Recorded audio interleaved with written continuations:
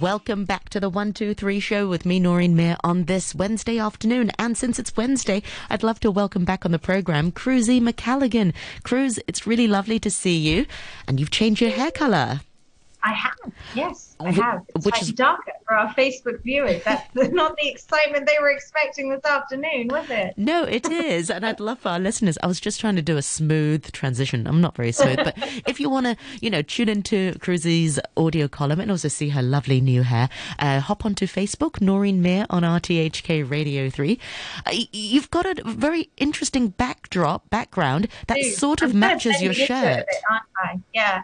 I had to wear the shirt because I wore a stripy t-shirt today, and I forgot that on video conferencing software sometimes when you have a stripy t-shirt on, it kind of zooms you out and it gets confused. You know what I mean? So then I'm wearing a little shrug on top of it, and I've got an odd look today, I think. You look Anyway, stunning. For a very great but, topic, what are we talking about? we're talking about barcodes. Which actually are really, really interesting. And I don't think they get the credit they deserve as a pretty incredible invention of human history. So a long time ago, I used to work at a supermarket checkout. And of course, I know my way around a barcode if you work at a supermarket checkout, right? That's kind of the main thing we associate with barcodes is beep, beep, beep, beep. It's just as satisfying as a 3-year-old pretending to play supermarket is when you're actually a checkout. If they removed the beep sound, I don't think I would have had the job satisfaction that I did. It's so satisfying. I look forward to the self-checkout so that I can hear that beep and I can just, Yes, exactly. Yeah. Beep. It's just beep, beep. I don't know. It's delightful. And of course it is one of life's most familiar sounds. If we were to just play a track of that supermarket beeping, you would know where we were talking about, wouldn't you? You would be there. You would understand it. And it's actually 30 years ago that a shop assistant made history by scanning a packet of Wrigley's chewing gum in what was the world's first barcode transaction. It was a little packet of Wrigley's chewing gum that was the first shopping transaction. But now we can find barcodes on absolutely everything. Excuse me. From frozen chicken to gunboats in the US. And there's more advanced versions on the way, which will save us even more time and money, because that is why the barcode came about. It was somebody who owned a supermarket. We're going to get into the history in a little bit more, scratching their head, begging an engineering university to please come up with a solution that makes checkouts faster at my grocery store, which is super interesting. Excuse me. So as I mentioned, the first barcode scanned was a pack of Wrigley's Juicy Fruit chewing gum at Marsh's supermarket in Troy, Ohio. And this happened in June 1974. And that packet of gum is in the Smithsonian Museum. It's actually a part of American history, the packet of gum that was scanned.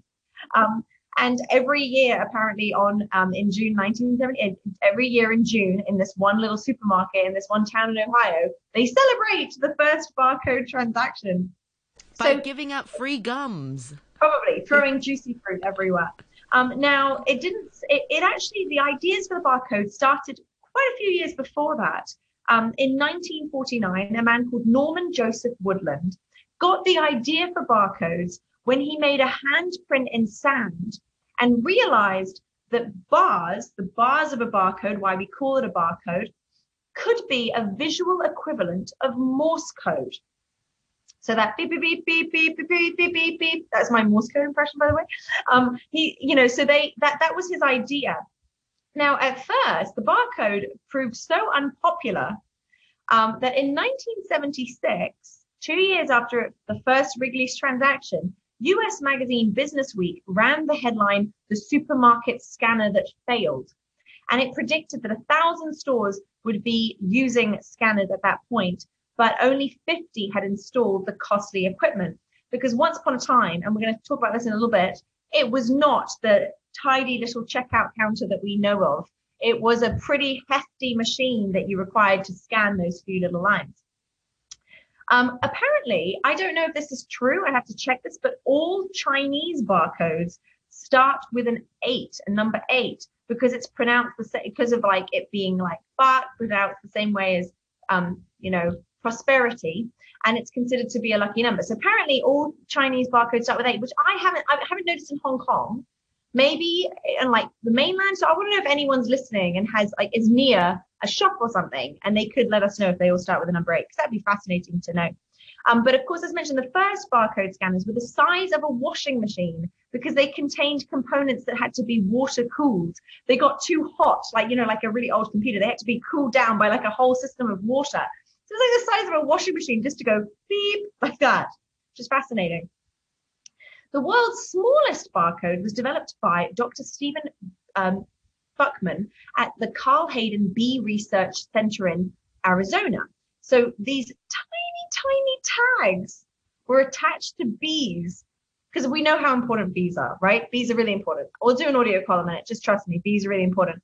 And they had these tags on bees to monitor their mating habits. And each line of code was 1,000th of an inch wide. So that's the smallest barcode we have. The world's tiniest one is on the leg of a bee. That's adorable. Apparently, every day, 5 billion barcodes are scanned, according to the Barcode Monitor eCenter. So that's just like something that just happen all around the world, all day, every day. And barcode scanners work by picking up minute variations in the width of the black lines and the white gaps between them. So if you were looking at me on Facebook, you can kind of see my barcode behind me. That's what we're kind of thinking about, like those different lines. And the standard 13-digit barcode system can produce 10,000 billion. Like that's a lot of unique codes. So just that system can create 10,000 billion different codes. I didn't even know it was 13 digits. I never even paid much attention to how many digits are really on a barcode, but wow, really? That's a lot of combination. It is, it's funny. I do have some like glimmers of memory, when you like replace things from your past with new memories that are more useful at the time. But I do have these glimmers of memories of like memorizing the barcode sequence for like bananas at the supermarket when I worked there. Because then you'd feel really cool because someone would try and scan something and it wouldn't work. And you'd be like, oh, just hold on. Beep, beep, beep, beep, beep, beep, beep, beep, beep, beep. Okay. It made you feel like there's few moments in my life that have made me feel as cool as remembering all 13 digits of the barcode of a banana. So, I'm just saying, it's not, you're never going to know where life takes you. Okay? So they should make barcodes universal. So barcodes for bananas in New Zealand would be the same as Hong Kong. But well, they probably are if they come from the same place. Yeah. You have Ecuadorian bananas exported to New Zealand versus Ecuador. You know what I mean? Like products are products are products. I suppose they'll come from the same place. They probably do. Yeah. The first UK barcode was printed on a box of tea bags in 1978. And so that was a couple of years after it came out in the UK. But they've also been the subject of satanic conspiracy theories. Of course they have. In a book called The New Money System 666, published in 1982, an author, Mary Stuart Ralph, claimed that barcodes secretly encode the number 666, which is the biblical mark of the beast, so like the devil's number or something. So of course, like any kind of new technology, you know what I mean? Like, you get the vaccine, you've got 5G signal, whatever it is. Like, we're just going to go with that happens. They're kind of hand in hand, right? In early days, sunlight shining through windows at the front of stores prevented barcodes from being read. So, like, of course, when you think about the design of a supermarket, maybe not so much in Hong Kong because we don't really have sometimes we do have like a glass window at the front of the supermarket, but you do tend to have the checkouts visible through the supermarket. You know what I mean? You don't tend to look out at the supermarket produce. You look at the checkouts. So that was actually a big problem. Apparently, when barcodes were first introduced, winemakers refused to have them on labels because they said that wine bottles were meant to be table decoration and that the barcode was ugly. How could they say that? How could they think it was ugly? They just don't understand. It's misunderstood. It's art, really. Yeah, it is. It's art. It's art and technology. It's science and faith. Everything's together. But interestingly, so this is the fascinating thing about barcodes. Now, the average typist, okay, so someone who's very good at typing, will make one mistake in 300 keystrokes. Okay, so one mistake for 300 keystrokes. But the chance of a barcode error where the data does not match the product scanned, okay, so you scan it and it doesn't match a product, is roughly 1 in a million. So it really improves. It's quite accurate. Yeah, it's very accurate. And that's why it's been such an important thing for so many different things. Of course, the army use them. In the US, the army uses 2-foot-long barcodes to label 50-foot boats, which are in its storage facility at West Point Military Academy. A number of how are they going to scan it? I suppose they won't scan. They'll probably input the numbers manually. Or maybe it doesn't really. Maybe, I don't know. You use a laser on the thing and you scan it from a distance. Japan has the most barcode scanning stores per head of any population. And a barcode fashion craze swept the country in 1997, with more than 1 million Tokyo high school girls getting temporary tattoos in the shape of a barcode. It's amazing. I'm so happy I know that. I think it's fantastic. Now, futurologists, which are a thing, did you know that? We'd be really rubbish at that. Well, I would be anyway. I'm not very good at predicting the future. They predicted that barcodes they do predict that barcodes will eventually be replaced by radio frequency identification tags, or RFID tags, which we've all kind of heard about. We have them in things like our ID cards might have some of them, those kinds of things. That's right. Which would be small and cheap enough to be hidden inside of packaging. So instead of scanning every item individually, an RFID till would simply total up every item in your shopping trolley as it approached. It would just look at your trolley and be able to beep, beep, beep, beep, beep, beep, and just do it. You didn't have to put it through the thing. It'll just go. Isn't that fascinating? Yeah, like that. It'd just be one beep. I mean, it'd be sad. Less satisfying, yeah. Sad. It would be sad. Apparently, you can barcode yourself. You can log on to www.barcodeart.com, type in your age, gender, height, weight, and country of origin, and your personal barcode will pop up on screen, ready for printing. So you could barcode yourself if you wanted to. I mean, like, obviously not the conspiracy theorists among us. They're not going to be doing that, but anyone else could. Barcodes have saved shoppers, retailers, and manufacturers £17 billion a year, according to a study completed, which is incredible. That's how much time and money they save because of their efficiency. And of course, we do use them for lots of other things as well. Like we use them in hospitals, like newborn babies have little barcodes on them.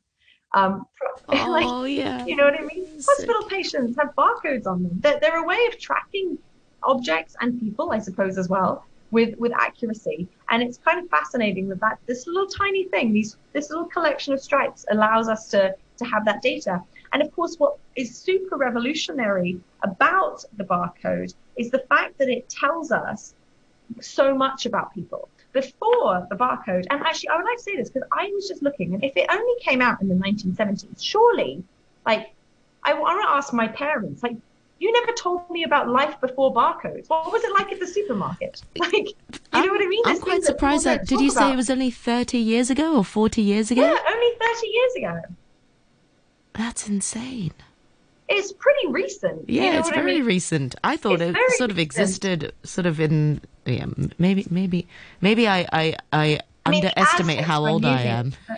Yeah, but you know what I'm trying to say? Like, it's like, you can ask someone, oh, what was it like before smartphones? And they'd be like, oh, God, it was so different. You'd have to call someone off a big, heavy phone, and you'd have to walk to their house and all this stuff. And they, like, you know, but, like, no one ever talks about going to a supermarket and not having barcodes. Like, why has no one ever told me what that experience was like? I do remember, because they just have those printout tags, and then they just, like, punch in the price of things.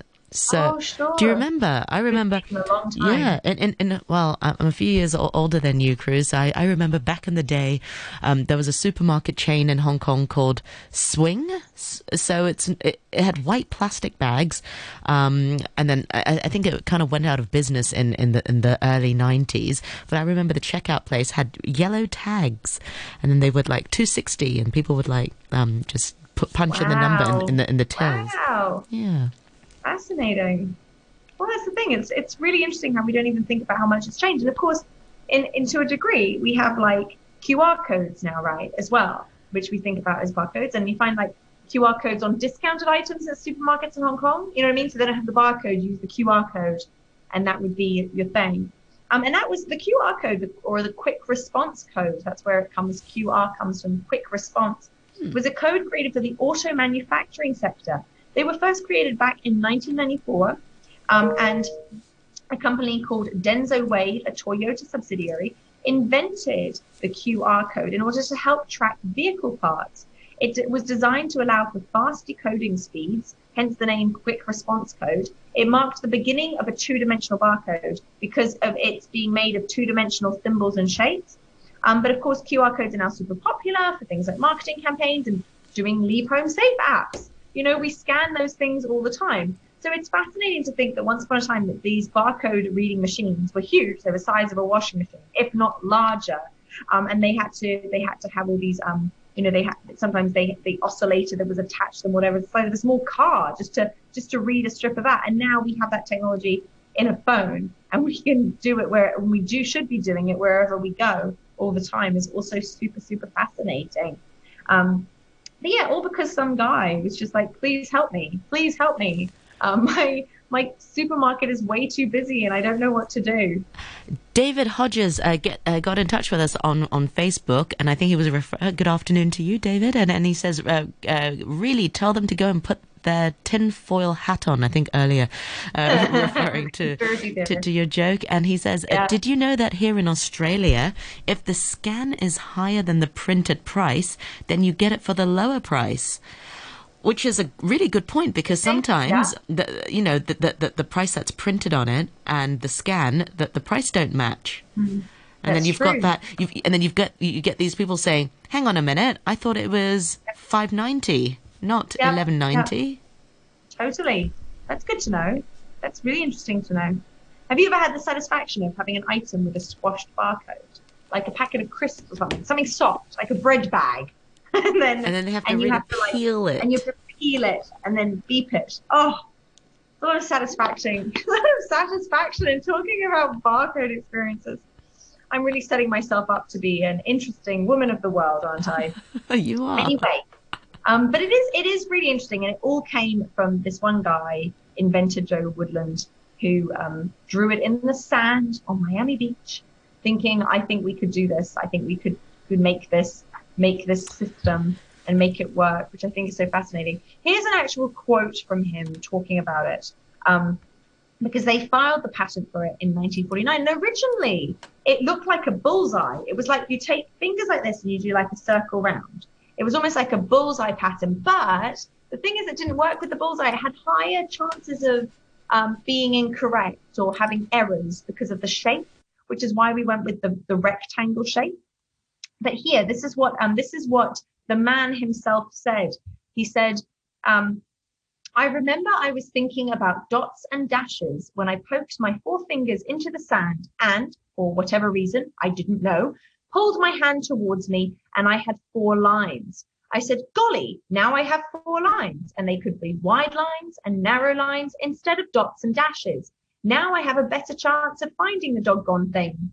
Then, only seconds later, I took my forefingers, they were still in the sand, and I swept them round into a circle. And that's how he came up with this basic concept of the bullseye kind of barcode, which we don't see because it really wasn't the most effective way to do anything, to be completely honest. But what was interesting is that him and a friend, a chap called Bernard Silver, they tried to make a crude prototype of a device that could work in this kind of idea they'd had. And they used a very powerful 500-watt bulb, and an oscilloscope was used to read the code. And the whole thing was the size of a desk.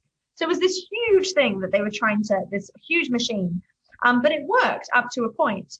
But they didn't have the mini computer that we have now. And critically, what they really needed was a very bright light to read the black and white barcode. And in July 16th, 1960, he first saw the laser, which is when, it was basically this idea, like the laser was invented. Do you know where the word laser comes from, Noreen? No. It's an acronym. I didn't know this. It's an acronym for light amplification by stimulated emission of radiation. That's it. Now that you mentioned it, yeah. Oh, It you're is like, no, I didn't know that. I couldn't tell you what it stood for. Yeah, but it was an acronym. Yeah. Well, so this is hilarious. So the Lays is invented, and they have things like the Los Angeles Herald releasing stories like LA man discovers science fiction death ray. And of course, one of the first things they use it for is supermarket checkout tills for reading barcodes. So that's a good application of something, to be honest. But yeah, so that's the barcode. And today you'll find that, well, in 2004, Fortune magazine estimated that the barcode was used by 80 to 90% of the top 500 companies in the United States. Wow. So, I mean, it's incredible. And to think even like our vaccination, like vaccines coming in, they have barcodes on them. Everything uses barcodes. And it's because of the accuracy and because it's a pretty incredible system. So, yeah. But two quotes to finish on. The first one, which is just kind of more like a statement of what a barcode is, from Michael Andrew Marsh. He said, the scanning of barcodes or the reading of RFID transponders generates data that is used in a software package to provide management or control information. So it's just saying, like, we get data in unprecedented numbers from the use of barcodes. And David Foster Wallace says something which I really agree with. He says, or I can choose to force myself. Now, this is what we think about when we think about the supermarket and barcodes and everything.